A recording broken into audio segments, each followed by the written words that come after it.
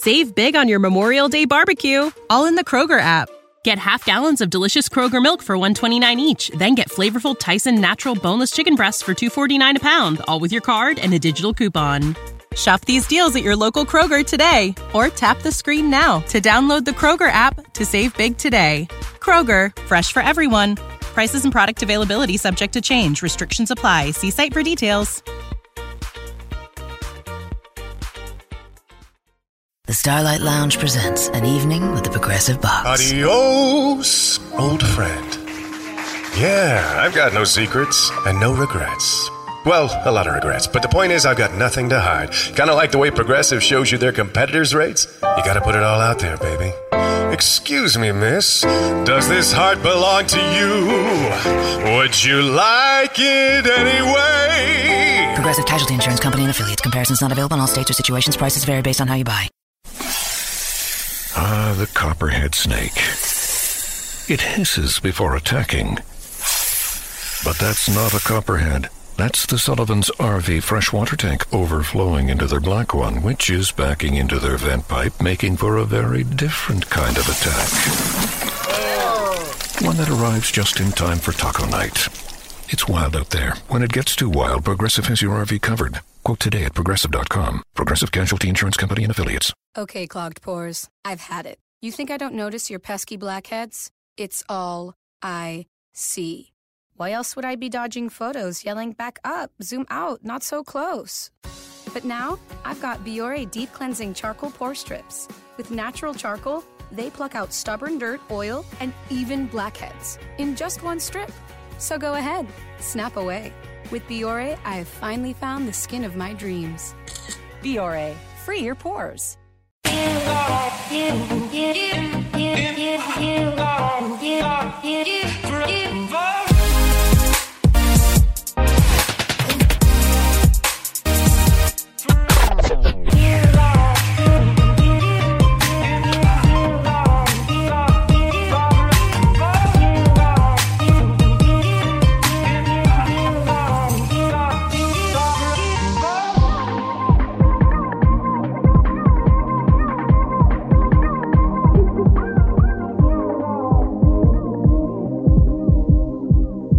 Welcome, everybody, to the Lou Trade Legacy Podcast, where we, as usual, will try and find 50 different ways to trade Lou Williams. But hey, it might actually happen. Isn't that right, Tommy? That's right. I think it's actually, I would at this point put money that it's going to happen. Yeah, me too. With that said, today's show is sponsored by Audible.com.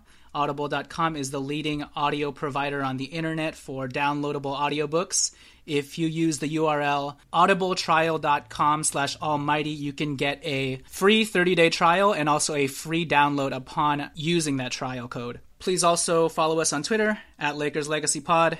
Please also rate and review us on iTunes, because the more you rate and review us, that is how many random trade rumors you will hear this All-Star weekend surrounding Lou Williams, Tariq Black, and whoever else you want to throw in there. So there you go. So rate and review us on iTunes.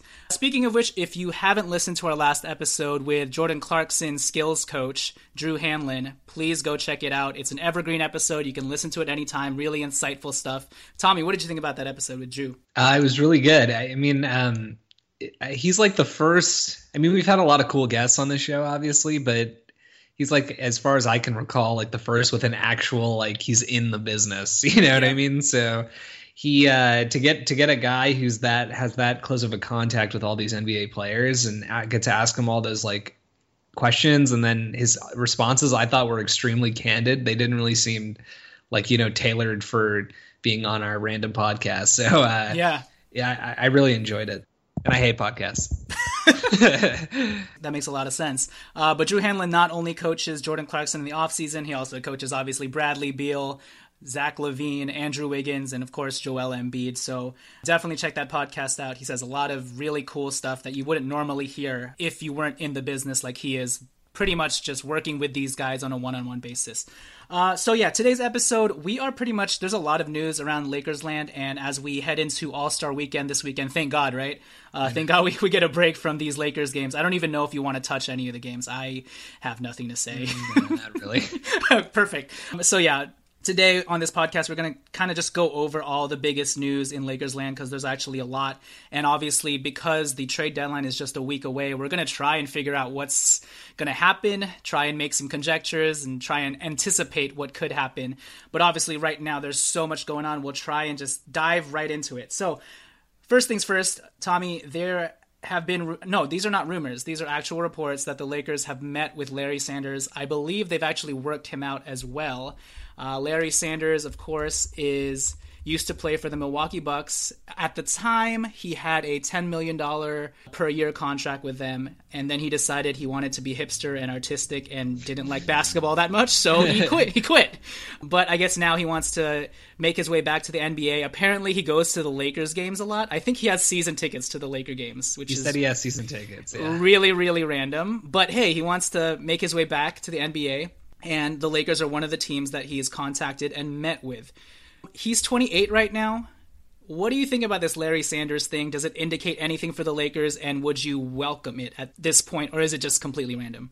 So I would definitely welcome it. The only thing I could imagine that it in any way signals is that they are at least talking with some teams about one of our centers. And I'm assuming it's not Zubats, because relative to how much that guy's getting paid, you're not going to get anything that's worth it back. At this stage, just because we don't know, like Zubats is so raw, right? But in terms of Tarek or Mozgov, I don't think we're going to waive Meta or Thomas Robinson or Huertas and then pick up a fourth center. I don't see that happening. I think any team picking up Larry is going to play him this year.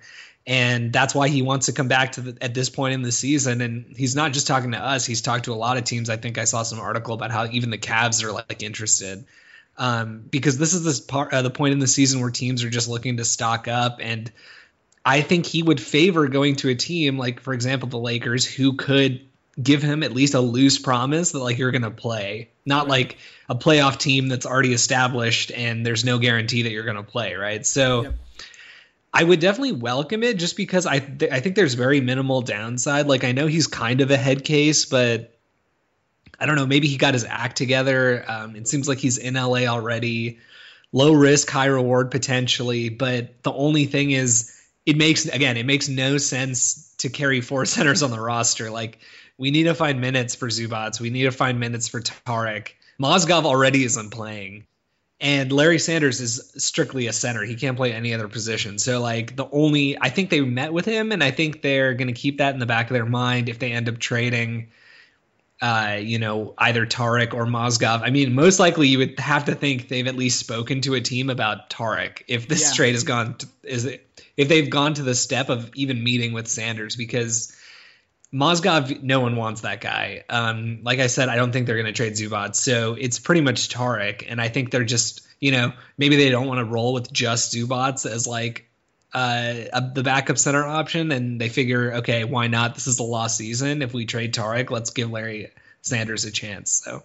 Yeah, no, I agree. Like you said, it's going to signal one of two things, and probably in conjunction, right? If they do take on Larry Sanders, it probably means, one, they have to get rid of a roster spot, probably T-Rob or Marcelo, whatever, one of those guys.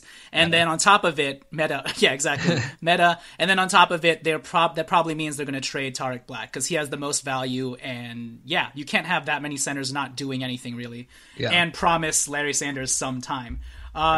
Do you know what Larry Sanders' wingspan is, by the way? I don't. Why don't you take a wild guess? Because you love wingspans, I love wingspans, we all love wingspans. I do love wingspans. There's one thing I love. Buffalo wingspans. No. He's not 7 feet tall, right? He's 6'11". 6'11", yeah. Okay, 6'11". I know he blocked a lot of shots. 7'2". 7'5". Wow. What the heck, dude? That is a wingspan, my friend.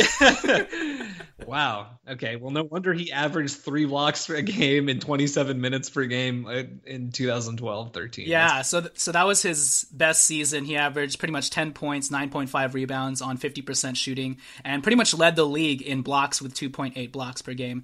Since then, he's only played 20 games. The preceding next 2 seasons and averaged 7 and pretty much 1.7 blocks, 1.4 blocks. But at that point, it seemed like he was getting into lots of trouble, was being a head case, and didn't want to play basketball. So hopefully he's serious about it this time around. So we will see. You kind of hinted at it, but I read something too as well that Larry Sanders' agent said that they already have a soft offer or a soft commitment from a team.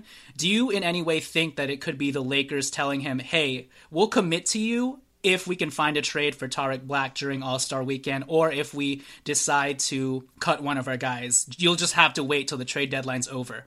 I think it definitely could be the Lakers for a couple of reasons. First of all, the only other team I've seen linked in any way to Sanders is Cleveland. I don't know if you've seen any other teams. And Cleveland is not going to add Larry Sanders until like the day before the deadline to like add players to your playoff roster, right? Which I think is March 1st. Or at least they're going to wait and see what happens before the trade deadline, because they might not need Larry Sanders or have space for him. So I don't think it's Cleveland. And I think it's like you said, the Lakers probably told him like, hey, this offer is actually like on the table, subject to us trading Tariq Black. If we don't trade Tariq Black, you're not on the team. Mm-hmm. If we trade Tariq Black, or by some miracle Mozgov, then you have a spot to play for a spot next year. So I think it very well could be the Lakers. Yep, so we will see on the Larry Sanders front. Segueing really easily into trade talk, just a week ago or maybe 2 weeks ago, we were talking about how we're so distraught and mad at the front office because they probably will just sit on their hands again. Mitch Kupchak said as much, saying we're not willing to trade anybody, et cetera, et cetera. And just this past week, he decided to go to the media, which is rare for Mitch, and he pretty much said, quote unquote, "We are active, yes. We're active every year. Quite frankly, compared to the last 3 or 4 years, though, we have a lot of talent on this roster that I think a lot of people have interest in, varying levels of interest. I would think there's more meaningful discussions this year than there have been in the last 2 or 3 years." So, Tommy, what do we make of these comments? I, for one, am very encouraged because it's unlike Mitch to be so candid about this kind of stuff, especially when they're involving the actual guys on this team. So what do you think about his comments, and what do you think we can anticipate this All-Star weekend leading up into next week? So I think Mitch is like the king of underselling. I think it's like totally in his nature to be like, yeah, we're not really talking to it. Because the thing is, if you follow the Lakers pretty closely, the last 2 years, he basically said we're not really looking. And now he's saying we were looking the last 2 years as well. We always look. You know what I mean? So it's like, if anything, he definitely errs on the I guess more conservative side of not really talking about this kind of stuff. For him to say this year we have talent that other people are interested in leads me to believe that there's a great deal of interest in many players on the team. I don't know who, but when I read that quote today, I sort of almost thought like, we've been talking about trading Lou for like the last 2.5 months. I feel like we were probably at the forefront of that. Feels like 2.5 years, but I know, like we sort of knew that everybody would ultimately come to this opinion, but I think we were, I'll give us a little bit of credit here. I think we were at the forefront of that. But anyway, I think now it might be more than just Lou. I'm not saying they're going to like execute a trade for somebody else, but I think if something comes along that makes sense, it's okay. Obviously, anytime something comes along that makes sense, they do it. But I think this year in particular, given we now know who our coaches, we now know who our like youth are that we're going to like build around based on what we've seen in like all these flashes that we always talk about. We know that like where our redundancies on the roster lie. We've seen guys emerge that maybe we didn't think would emerge. Tariq Black barely played last year, and he's looked great the last few weeks. Zubats, everybody thought this guy was 4 years away. He's definitely not, like, in my opinion, ready to play on a contender right now, but he's also not 4 years away. I think he's ready to contribute next year, at least the year after next.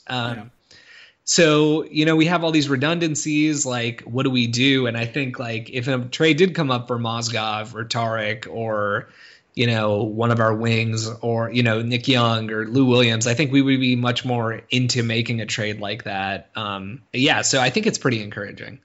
Yeah, me too. And, for the For people who may just be tuning into this podcast for the first time and don't know why we're so adamant about trading Lou, I thought it would be helpful to just go through just the top line points of why we need to trade LouWill. And I use the word need very liberally. So first of all, I think it boils down to this, right? We only have him under contract for one more year after this year. His value is the highest it's ever going to be. If we wait till next year, no team is going to give us anything for an expiring Lou Williams, right, who they will have to pay as early as summer 2018, probably $12 to $15 million because of the new CBA. Yep. And I think by 2018, he's going to be like 31 years old. And you don't want to be committing that much money to a 31-year-old, regardless of 32 years old. I think. 32, yeah, regardless of how good he is and how long you feel he can extend his playing career, right? Especially for the Lakers, we already screwed the pooch with Mozgov and Deng. So why would you want to add LouWill onto that? Right. And then lastly, it goes down to, if you listened, and you should, to our podcast with Drew Hanlon, he talked about Jordan Clarkson in a very objective manner, but he pretty much said, look, Jordan Clarkson definitely needs to improve his vision and his decision making, but at the same time he's being juggled around with his minutes. He doesn't have a consistent role. He doesn't have consistent minutes, regardless of whether he's coming off the bench. It doesn't look like he knows what he's going to do night in, night out, pretty much. He has to strike it hot off the bat. And Lou Williams is the biggest deterrent to that, not only for Jordan Clarkson, but D'Angelo Russell as well. Just by having him in the lineup here, and we'll get to the rotation stuff in a minute with Luke Walton, but the biggest thing Lou does is, one, if we trade him, we get some sort of asset back, whether that's a mid-first-round pick, a late-first-round pick, or a young upside player. But also, it just frees up 20 to 25 more minutes for D'Angelo Russell and Jordan Clarkson to get some development in and play through their mistakes, where right now they have to play perfectly or so obviously in order to keep those minutes. Right. And right now, Lou Williams just muddles up the rotation. So those are the main 2 points. Do you have any other points you wanted to add there?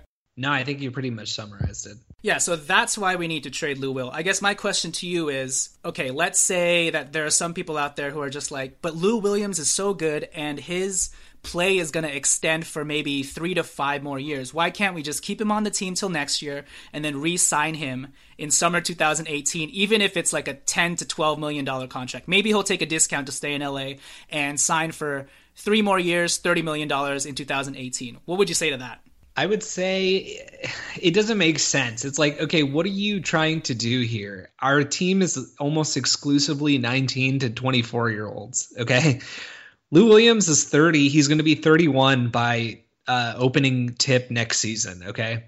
He is having a career year right now, and he looks great, and he's proven all of us wrong, including you and I, and he's shown that he can fit in this new modern up-tempo fast pace. And in fact, he excels in it, and he's much better than he ever was. Okay. And like, if I'm a team looking at this, I'm even thinking this isn't even this fool's contract year and he's playing like this. But anyway, Lou Williams doesn't fit the timeline of the team. Theoretically, we have a guy who was our starter for basically, half of 2 seasons ago, all of last season, who suddenly got shifted to the bench, and I'm talking about Jordan Clarkson, because our coach came in with this vision, and, there's nothing wrong with it, but his idea was Jordan Clarkson's going to be our spark plug, energy type, like he's going to bring Lamar Odom, like Manu Ginobili level talent off of the bench for us. And that was like a bold statement, but the point is that's the direction that Luke saw the team going. As long as Lou Williams is on this team, none of these young guys are going to get a chance to fill into those roles. You think Jordan Clarkson is going to become the Manu Ginobili, Lamar Odom type player if Lou Williams is playing 24 minutes a game and scoring 19 points a game? And that's nothing against Lou. It's not like he's firing up 100 shots a game. He's just really good this year. So my point is, it's like if it doesn't fit with what the vision of the future is, I just don't understand why we want to keep LouWill. Like, he's a 6'1" shooting guard. There are plenty of teams that need him, and he doesn't really fit a need for us because our rebuild is not completely built around 2 young scoring guards, but it's like arguably 2/3 built around 2 young scoring guards at this point. So we need to let those 2 young scoring guards like grow a little bit. No, I totally agree. And the other thing is, the Lakers have cap space that they need to spend this summer. Right. And if they keep Lou Williams around, let's say we do sign a big free agent or we just fill up our cap space. Are they going to want to really go over the cap next year when Lou Williams is a free agent and pay that much luxury tax to keep a 31-year-old LouWill at $15 million? Like, they wouldn't. That's just doesn't make financial sense. It doesn't make basketball sense as well. So people need to keep that in mind. There's a cap that the Lakers are working with. And let's say they do the punt play, right? And they shift it to 2018. You're telling me they're going to reserve $15 million for LouWill of their cap space? Like, that's not going to happen at all. It's not going to happen. And it's like you said, it just doesn't make any sense from multiple levels. And to the people saying like, oh yeah, okay, well, even if you're going to disagree with what we're saying right now and say like, okay, well, yeah, but maybe the Lakers would do it. And like, he's shown a lot of value and maybe they would go up to 15. When Lou Williams is 35 years old and this team is finally good, he's not going to be as good as he is right now. You know what I mean? Yeah. Like even when he's 34, he's literally in the prime of his career right now. He's 30 years old. He's a small guard. I will give the benefit of the doubt that like, because he's so small and because of the style he plays, maybe he will last longer than like the typical guy. Like maybe he'll be pretty solid when he's 34 still. But we're not going to be like competing for a championship in the next 4 years. You know what I mean? Like, God knows if we can make the playoffs in the next 2 or 3 years. So like, by the time we get to that level, Lou Williams is going to be so old that none of this matters. And his skills are redundant with the guy that we just signed to a 4-year, $48 million contract who we're basically trying to build into the same role. Yeah, you're right. We're trying to make Jordan Clarkson the sixth man, but he's not even getting sixth-man type consistent minutes. So what do we expect out of him? You know what I mean? Yeah, so the number one thing for me still goes back to this guy could walk, could leave us with nothing, and right now you have a chance to actually extract value for him. And so I guess we could go into what do you think his value is now at this point? We've gone through many different iterations of this in terms of recalibrating our expectations for him, but it might actually seem like there's a market for him. And, we've gone from high upside guys like maybe we can get Willie Cauley-Stein to we took it back a lot and we're like, okay, maybe we can just settle for a late first rounder, even a second rounder, and just some random young dude. So I guess now, do you have any trade possibilities that are brewing in your mind, or where are you at in terms of Will's trade value, I guess? Yeah, I mean, like you said, it's sort of been an emotional roller coaster going through this Lou Williams debacle, but I think that his value is probably somewhere in between what we said on the first time, where like Willie Cauley-Stein, like that caliber. I think it's somewhere in between that and what we said last time, which is, can we just get like Bryce Johnson in a second round pick? You know what I mean? So it's not quite that low, but it's not quite Willie Cauley-Stein level high, sure. I think. But together, we can make your blonde blonde. Sheer Blonde Go Blonder collection by John Frieda lightens and brightens hair 2 full shades to give you your best blonde every day. Hair talks. Make your statement with Sheer Blonde Go Blonder collection, only from John Frieda. I think Lou Williams, one thing that I've sort of thought about in recent days, I guess, is I think we've sort of been approaching this from the angle of, okay, the Lakers are sort of still, I mean, they are still in their rebuild. And when you're rebuilding, you have to accumulate as many assets as you can. So let's get like an expiring contract to free up some cap space, and let's get, a first round pick. Doesn't matter if it's 25 or whatever. And I still like, if that happened, I would be totally fine with it. But I've sort of shifted my perspective and just trying to think of the Lakers and like where they view this team and like comments Mitch has made in the past couple of years. And I sort of think that maybe the goal isn't to trade Lou for a pick, but maybe it's to trade Lou for like a guy who's in his 2nd to 4th year on a team where he's not really getting minutes, and that team is trying to win now. And, we could think of several examples of this, but I just think that like one thing that actually I've been thinking about a lot today, after watching the last couple OKC games, I think Oklahoma City is having just like a phenomenal year. I did not think they were going to be this good. I know they're a 7 seed. They basically just have Russell Westbrook. Like Victor Oladipo has not been a very reliable second option for them. And after that, it's like Cantor and Steven Adams who are getting 100% of their offense off of Russell Westbrook, basically. And so despite all of that, Oklahoma City is only 3 games out of the fifth spot, and they're only 3.5 games out of the 4th spot. We're talking about this team is 3.5 games out of home court advantage, and the team they're trying to catch is an injured Clippers team. So if I'm Oklahoma City, this is just an example of the types of things I've been thinking of. If I'm Oklahoma City, I'm thinking like, okay, we have a horrendous bench. We shoot 32% from 3 as a team. We need to address those types of things. And, we have Nick Young. We have Lou Williams. Oklahoma City is actually under the cap, so like by 7, almost 8 million, so they can absorb a lot of extra salary. And they have guys like Cameron Payne, who 2 years ago we worked out this guy for the number 2 overall pick along with D'Angelo Russell. He was ultimately taken number 14, but like he's not going to get any minutes on this team with Westbrook and Oladipo. And this team is trying to win now in a way. I mean, not in a way, they are trying to win now to appease Westbrook, who just re-signed this past summer. So I think those are the types of players that we can maybe see the Lakers targeting, like somebody like Cameron Payne. Maybe he's too recently removed from the draft, but those types of guys for teams that are maybe on the cusp of getting to like that goal, whatever their seed goal is, or making the playoffs, or like in the case of the Wizards, who we bring up all the time, like actually competing for the Eastern Conference Championship if they can boost their bench up a little bit. Well, let's go right there to the Wizards, because there was a shakeup in the East this past week with that big trade with Toronto and Orlando, with Orlando sending Toronto Serge Ibaka for Toronto's first round pick by way of the Clippers, which is right now a mid 20s pick. Right now it's at number 25. Right. So the Washington Wizards need to step things up, because the Toronto Raptors figured, oh man, we gotta step up. We have a short window here to continue to compete with DeMar DeRozan and Kyle Lowry. Right. So let's do this trade. And the Washington's having like a career season with all their guys. They're clicking and everything, but now that Toronto's made the first move, obviously you'd think Washington has to step up too, especially with the way that Boston and Isaiah Thomas has been playing as well.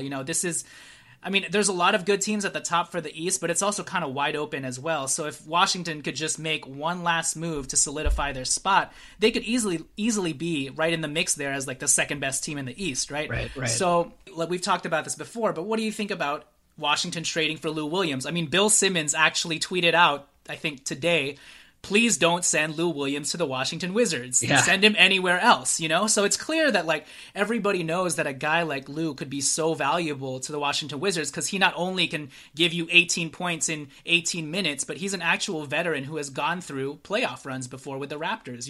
He's invaluable to a team like that who, it's been maybe 2 years or so since they've been to the playoffs, I think, or at least 1 year, and they still have a young team. They need that sort of veteran presence to really put them over the top. So what do you think about Lou going to Washington, and I guess what would you want from them outside of obviously that their first round pick, which right now would be number 24, but you'd imagine if Lou Williams is on their team, that would drop to maybe 25 or 26.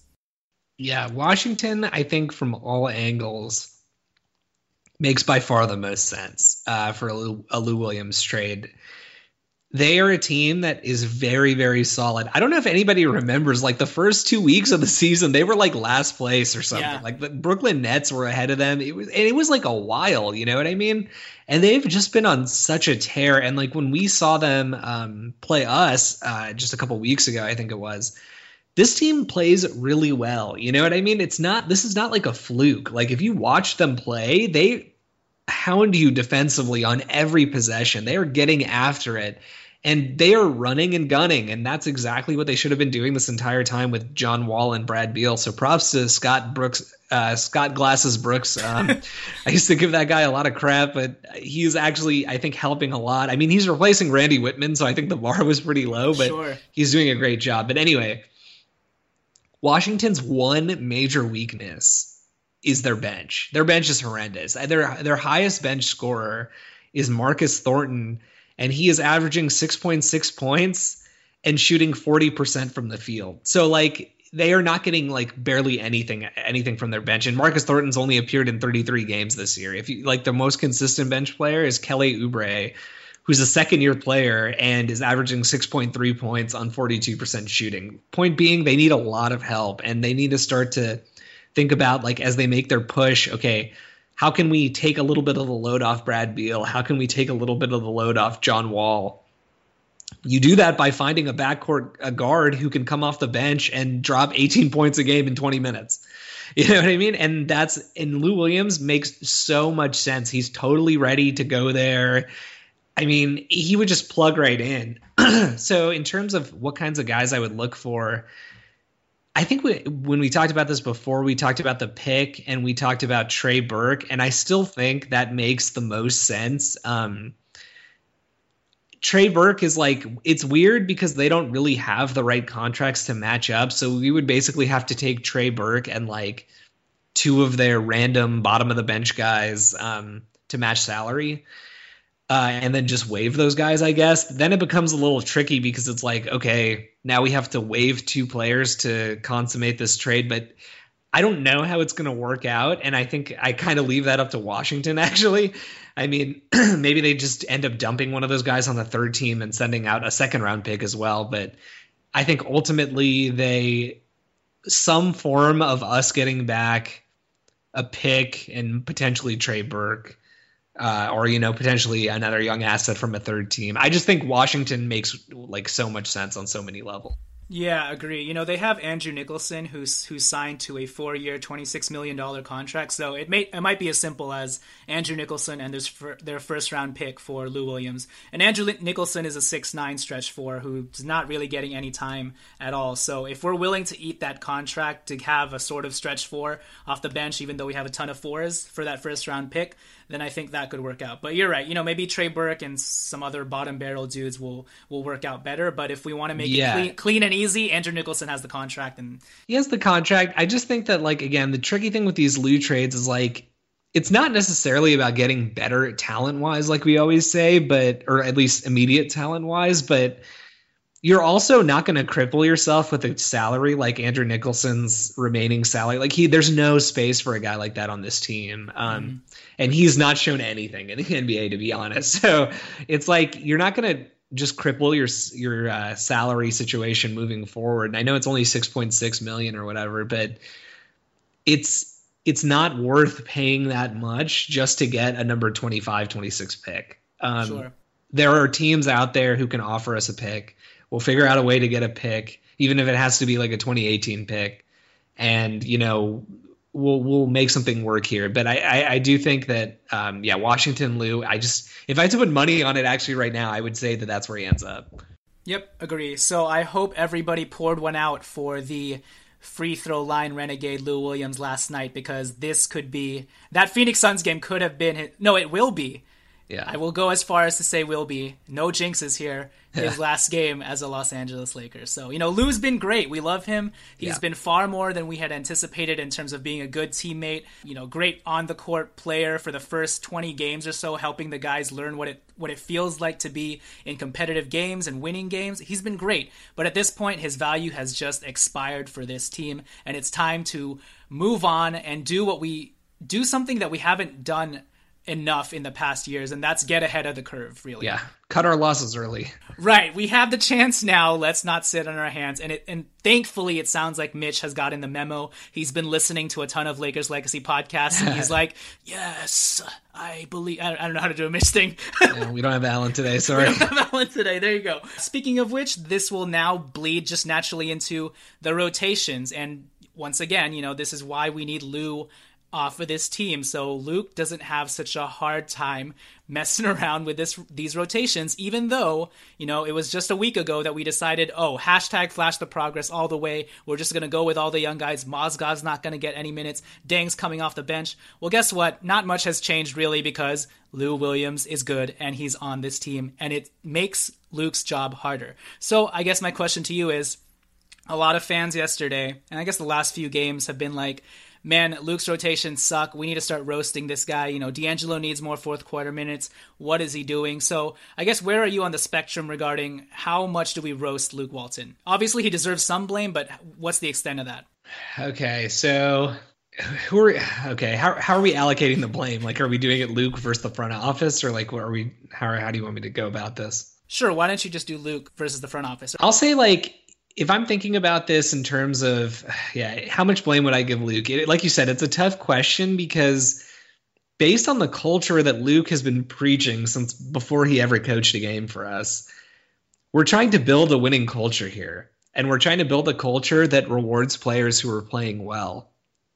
Lou Williams is having the season of his career. This isn't a Byron Scott situation where Lou is giving you like 2 out of every 5 games. He's playing extremely well, so you just play him 35 minutes a night for 2 weeks.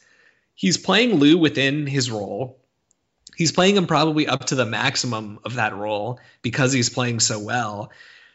But in terms of allocating blame to Luke, I'd say like 25%. I put much more of the onus on the front office because they have eyes, you know what I mean? They're watching what's happening, and Luke is in a bind. It's like you said, his hands are kind of tied. What's he supposed to do? Like, what kind of message does that send to his team if I'm going to bench my guy who's been playing 23 minutes a game and scoring 22 points a game in the last 5 games?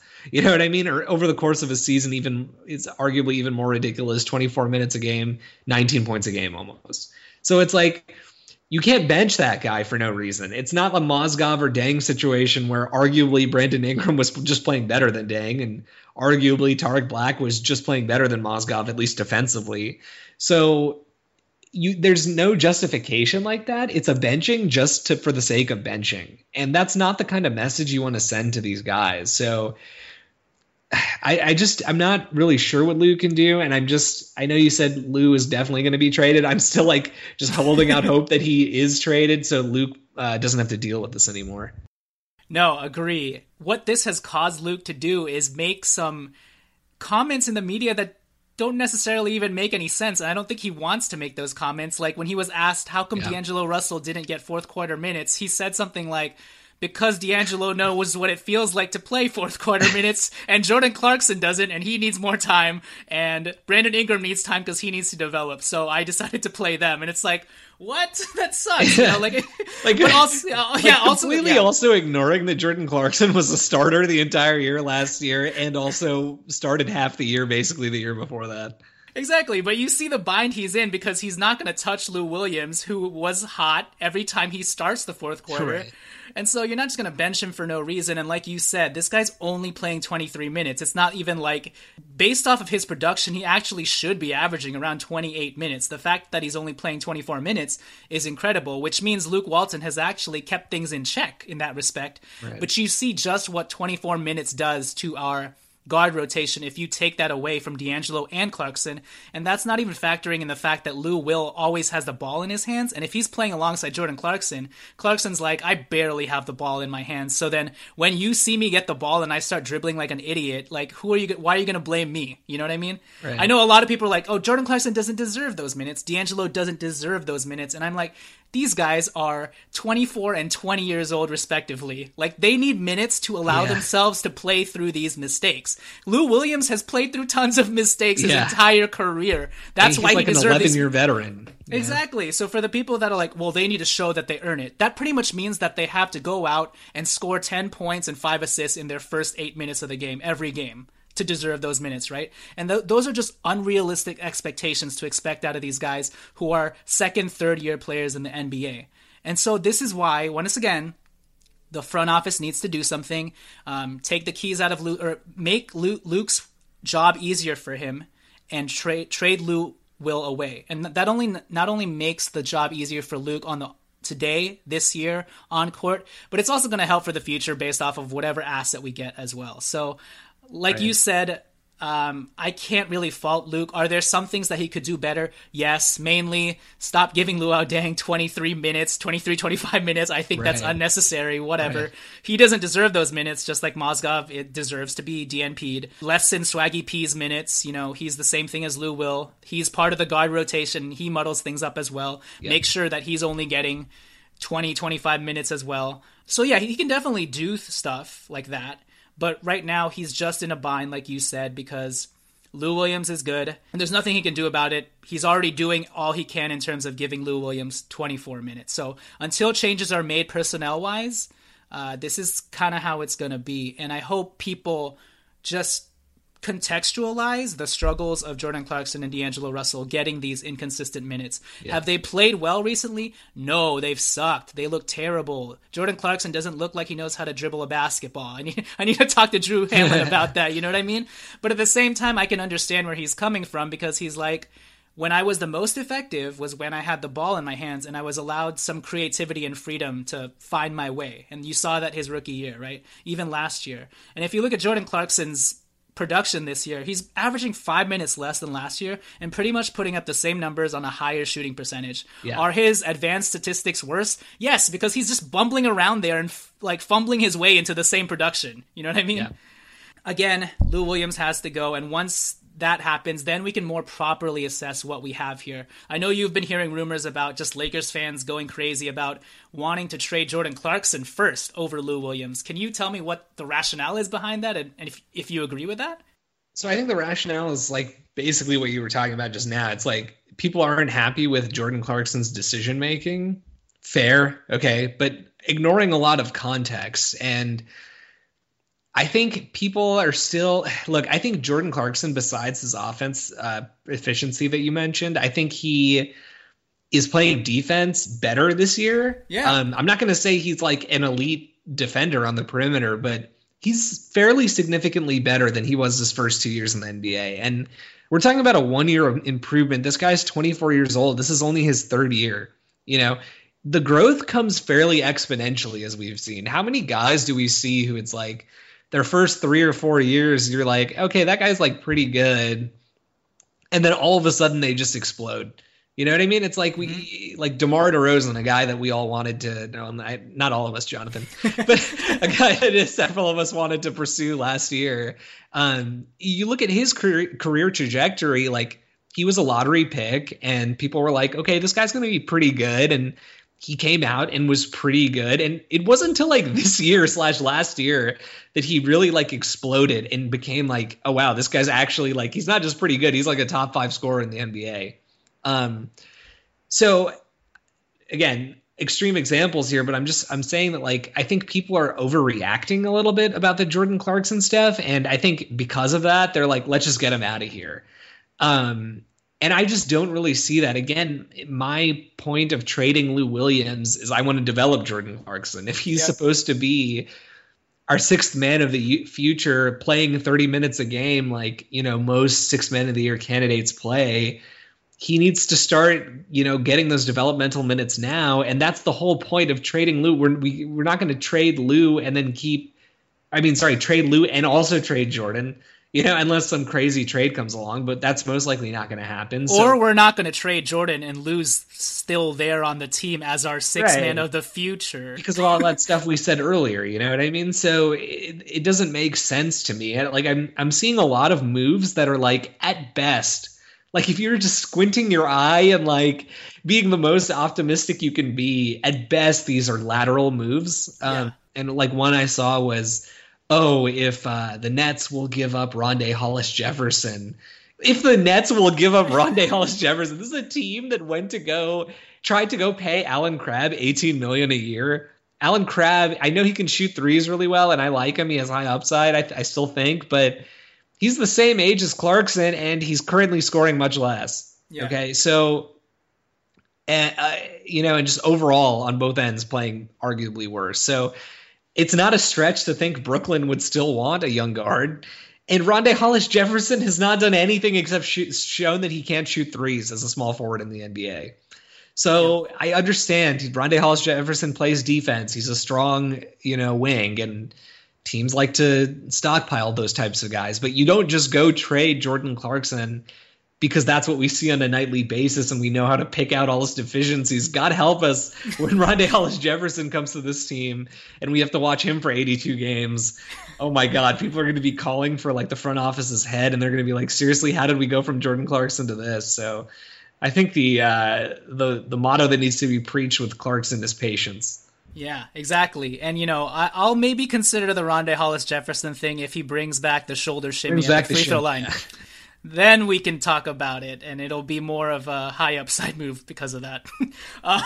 So yeah, we'll leave that talk right there, and we're gonna end our show with Together, we can make your blonde blonde. Sheer Blonde Go Blonder Collection by John Frieda lightens and brightens hair 2 full shades to give you your best blonde every day. Hair talks. Make your statement with Sheer Blonde Go Blonder Collection. Only from John Frieda. Hi, this is Maury Moreland Morrison, here to tell you Geico has more than just great savings. Much more. Geico's been around for more than 75 years, back when they were using Morse code. Sorry, that's just my sense of humor. What's more, with Geico you get 24/7 access to licensed agents on the app, online, or over the phone, so you can talk to them at night or in the morning. So forevermore, just know that no other auto insurer has more than Geico. More power to you. Geico. Expect great savings and a whole lot more. Oh man, this is the most scary part. This is going to be like a doomsday scenario ending here. God. We're going to be talking about Magic Johnson and his dominion. His tight grasp, and we thought this would come a little later at least, but no, it's happening now, and we're feeling the crunch. You know, just last week, I feel like I keep saying that phrase. Just last week we said this, but here we go. Just last week, Magic said, "I am just here in an advisory role. I will do whatever Mitch and Jim want me to do, as little as they want, as much as they want." Yeah. And here we are a week later. He's going on all these talk shows telling them, yeah, you know, I'm pretty much ready to take the top spot and call all the shots and make these decisions. And yeah, we need to get back to winning ways, championships, Showtime. And, you know, the first call I make when I'm the head honcho is I'm going to call Kobe Bryant. I'm just like, what is going on right now? Like, what is life? Are we in Bizarro land? Like, what do you mean Kobe Bryant? Like, what's Kobe Bryant going to do? And he's just like, Kobe's smart. He knows how to win. It's like a country club, like a rich boy's country club. It's so ridiculous. It like, doesn't make any sense. I thought we got rid of Byron Scott, by the way. No, we didn't. We put him in the front office position all of a sudden. Like, holy crap. I have no idea what's going on, but like the more I think about it, the more depressed I become. And I just have to compartmentalize stuff again with this team and be like, okay, Brandon Ingram, Luke Walton. If I think about the larger picture, I'm like scared for my life. Yeah, me so too. What do you think about all of a sudden Magic Johnson's about face? Him just taking control all of a sudden, being a lot more adamant about his role and what he wants to do, to the point where on the radio today, John Ireland said, Magic has the final decision maker job and Jim and Mitch are interviewing to keep their jobs. If this is true, what the heck is going on here? I don't know if that's true or not, but John Ireland pretty much said this is what's going to happen, or this is what's happening right now. And, you know, our first podcast episode on this topic, we kept things pretty even keel, very level-headed, even though we know Magic Johnson's purred happily ways. But I think even we gave him too much credit and gave him too much of the benefit of the doubt. So here we are, Tommy. How are you feeling about all this?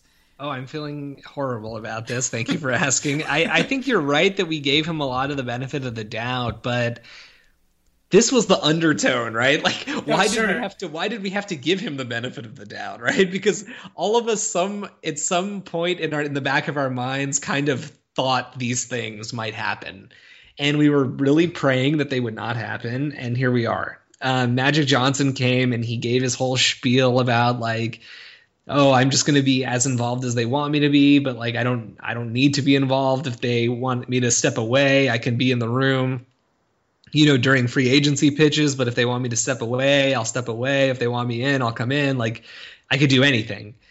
And then in a matter of 1 week, being on the interview circuit and listening to Stephen A. Smith just like completely kiss his butt.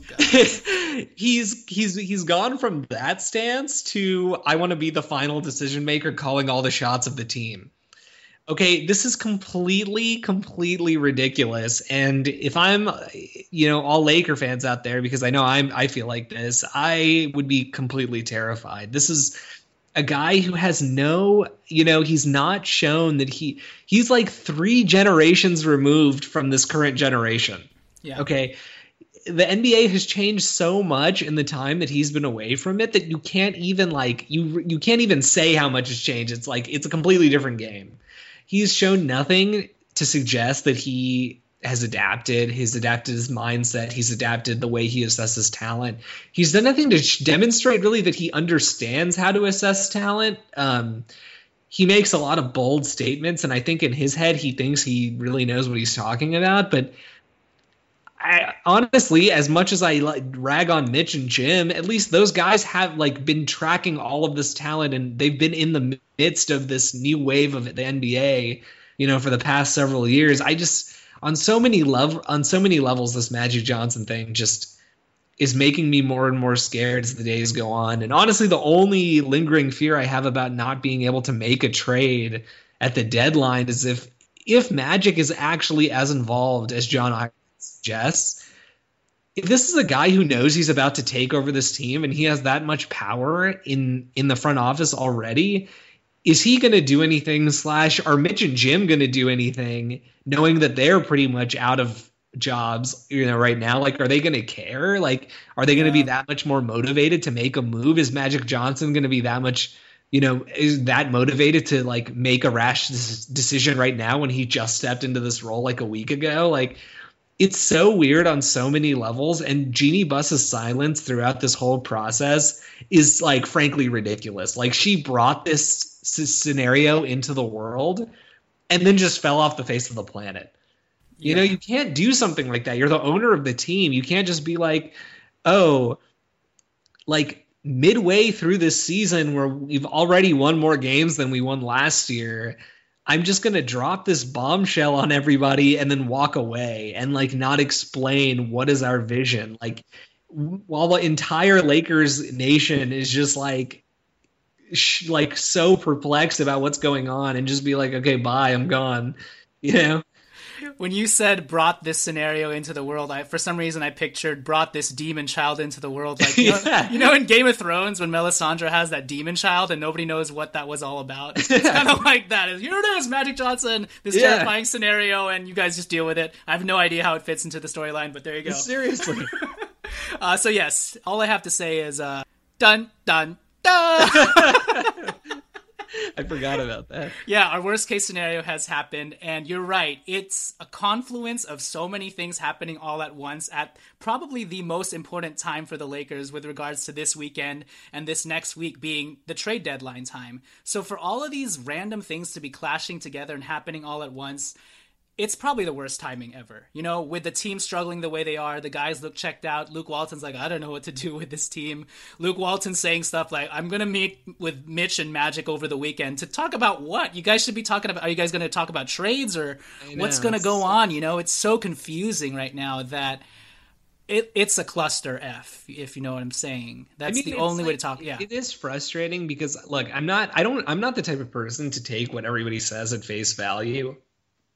Like, if Luke says, like, oh, we're going to meet and, like, talk about the direction of the franchise, it's like people say stuff vaguely all the time for a variety of reasons, okay? Like, we've seen it firsthand. Well, you'll hear Luke say something like, oh, yeah, I'm going to sort of be involved in the draft, but it's really Mitch and Jim's call. And then, like, 3 weeks later on Backstage Lakers, you see that Luke has been meeting with these guys to go over all the prospects and like was watching film with them and was in there and was like helping them make the decision. Like, he was much more involved than he led everyone to believe. Right. Yeah. So people have different reasons for saying things. So I don't know.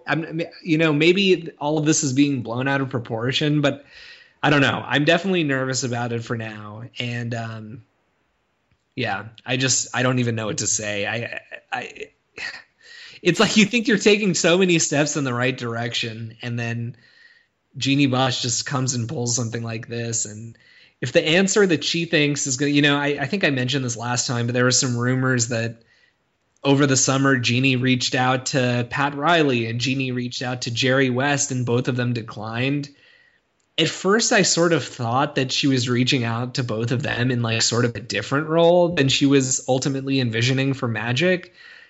And now I'm starting to think that this was her third option. Oh, God. She was like, I struck out on Pat Riley, who's built so many championship teams.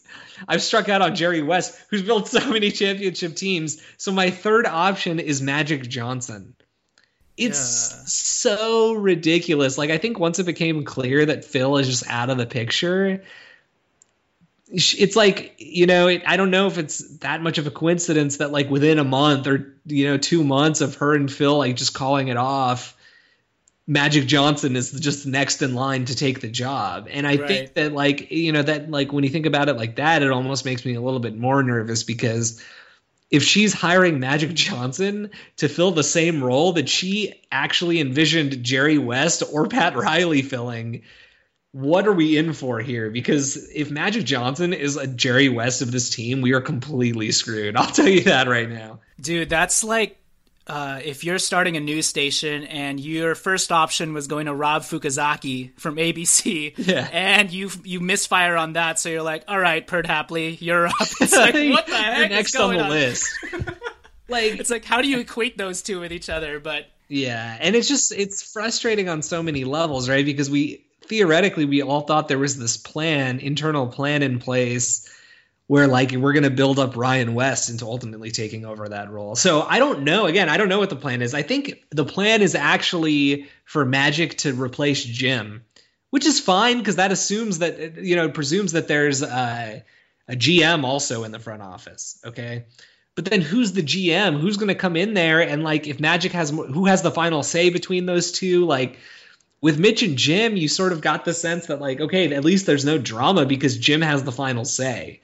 Right? Like, he's definitely going to listen to Mitch, and it seems like he trusts Mitch.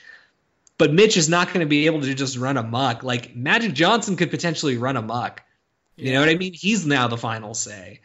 So who is the, GM that you're going to bring in? You're going to bring in Ryan West? You think Magic Johnson is going to listen to like this? How old is Ryan West? 40? Like, he's very young.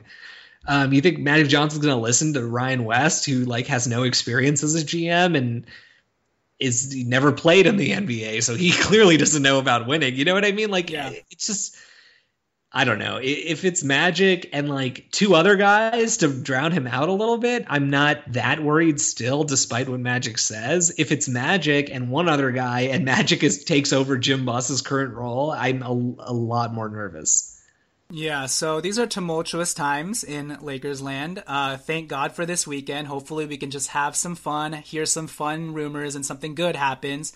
But with all this swirling around, everybody buckle up. That's all I can say.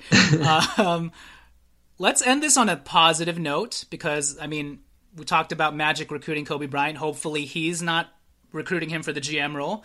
But what Kobe Bryant could do for this team is hopefully lend a helping hand to the young guys in mentoring them on the court, in practice, etc., etc. So we'll end on this nice, happy note. Tommy, what do you think about Kobe Bryant reaching out to Brandon Ingram and pretty much texting him, yo, young buck, you ready to strap up or something like that? Hit me up whenever you want to.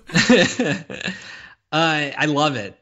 Kobe is a crazy guy, but I think Kobe is like real firm evidence that like you can be blessed with all the, talent in the world. But if you're not willing to go to psychotic lengths, and maybe you don't even have to go to the lengths Kobe went to, because Kobe obviously ended up becoming like one of the best players of all time. But he's just a really good role model for this whole concept of if you want to maximize your talent, you better be ready to like push yourself to the limit, like the maximum you can take, because Kobe was a number 13 overall pick in 1996. His first year in the NBA at age 18, he averaged 7.6 points a game. He only played 16 minutes a game. He shot 42% from the field. Even his second year when he was like a legit bench player, like he was our sixth man.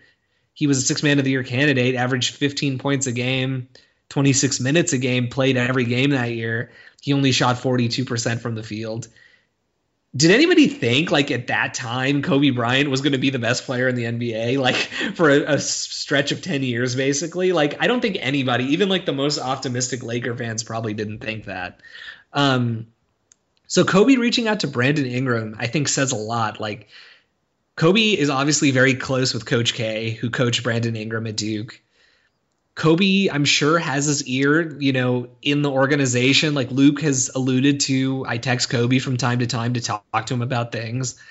Or, God knows, maybe they've spoken on the phone. Maybe they've met in person, I don't know. But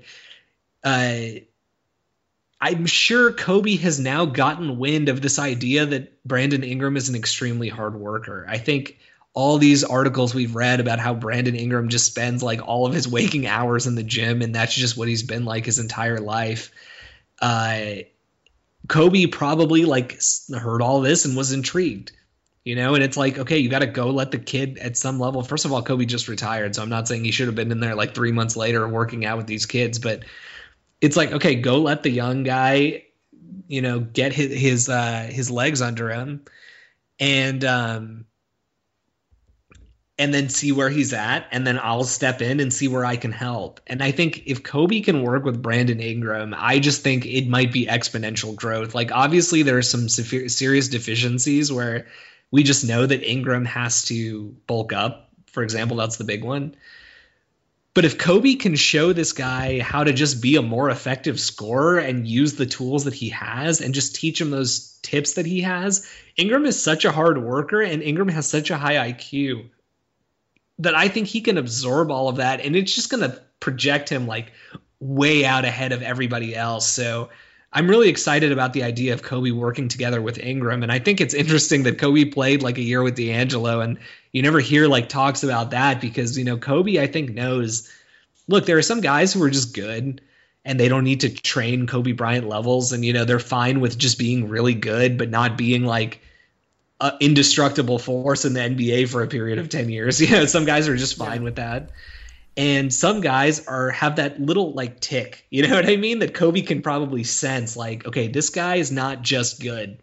This guy is willing to put in the work to take all of the, inherent physical attributes he has and all of the skill he has and all the IQ he has and push himself to that next level of like all-time great basketball players. And I think Kobe can sense that in Brandon Ingram. Not to say that the other guys don't have it necessarily, but I think he could definitely sense that in Ingram, and I think that's why he reached out to him, and I'm really interested to see how this pans out.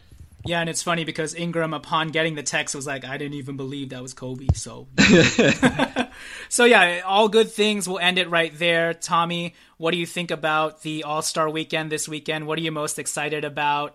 Who do you think is going to win the dunk contest? I think it's between Derrick Jones Jr. and Aaron Gordon. Yeah, I'm going to say Derrick Jones Jr. just because he's more of a sleeper.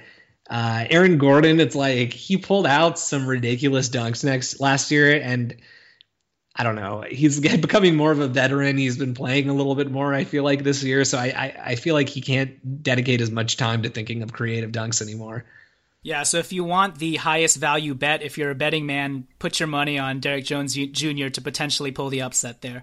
What about three-point contest? Obviously, Swaggy P is going to be competing. We've got Eric Gordon, Kyrie Irving, Kyle Lowry, Wes Matthews, CJ McCollum, Klay Thompson, Kemba Walker, Nick Young.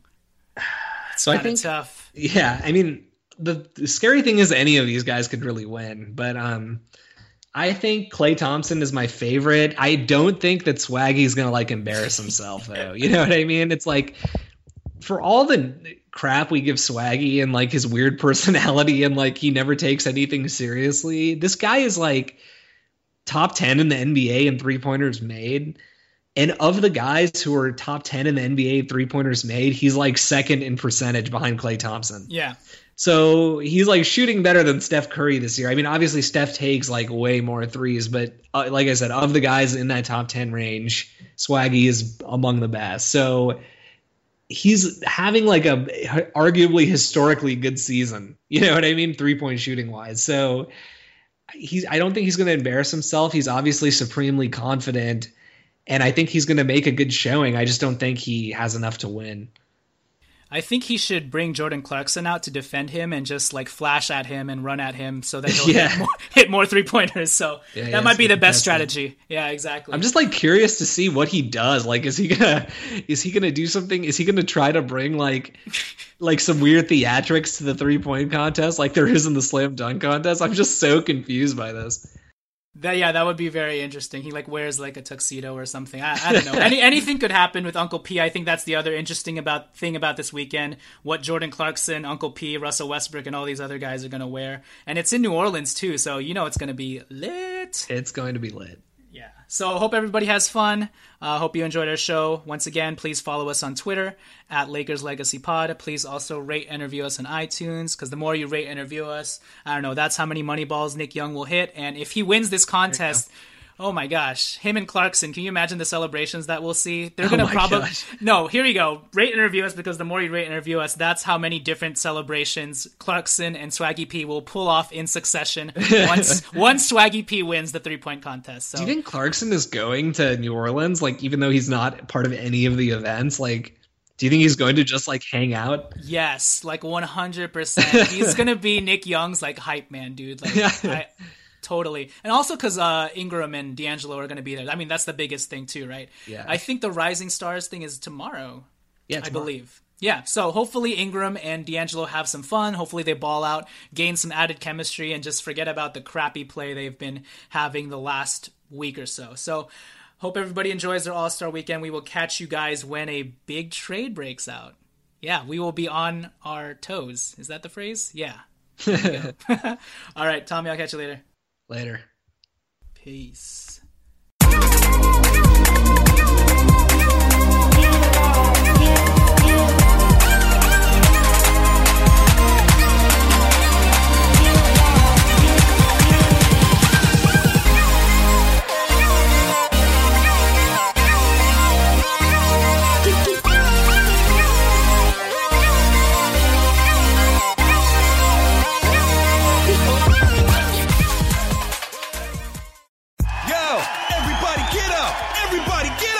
Everybody needs to understand that I'm more than simply a hype man for this rap group, just like Geico is more than just a company that can save you money. Geico also has fast and friendly claim service, so they can help you when you need it most. And while I do love being a hype man, I also love reading for children's audiobooks. Like Little Bo Peep, she lost the sheep, and she don't know where to find them. Go! Geico. Expect great savings and a whole lot more. Let's say you just bought a house. Bad news is, you're one step closer to becoming your parents, which means you're going to start telling your kids to clean up before the cleaning lady comes. Doesn't make sense, but you're the parent and they're the kids. You're going to start telling them that now, too. Good news is, it's easy to bundle home and auto through Progressive and save on your car insurance. And there's your opening to remind them who pays the bills around here. Progressive Casualty Insurance Company, affiliates, and other insurers. Discount not available in all states or situations. This is what Flo from Progressive sounds like in one of our many hilarious commercials. Hi! Did you know that you can get a quote on your motorcycle insurance in under 3 minutes at Progressive.com? And did you know that saying hi makes even bad news sound good? Hi! You have high cholesterol! Hi! You're fired! And this is what that same commercial sounds like on your motorcycle. Hi! There's no more cake! Yeah, even our commercials sound better on a bike. And with basic policy starting at $75 a year, Progressive helps keep you on yours. Quote today at Progressive.com. Progressive Casualty Insurance Company and affiliates. Annual premium for basic liability policy not available in all states. Save big on your Memorial Day barbecue, all in the Kroger app. Get half gallons of delicious Kroger milk for $1.29 each. Then get flavorful Tyson natural boneless chicken breasts for $2.49 a pound, all with your card and a digital coupon. Shop these deals at your local Kroger today, or tap the screen now to download the Kroger app to save big today. Kroger, fresh for everyone. Prices and product availability subject to change. Restrictions apply. See site for details.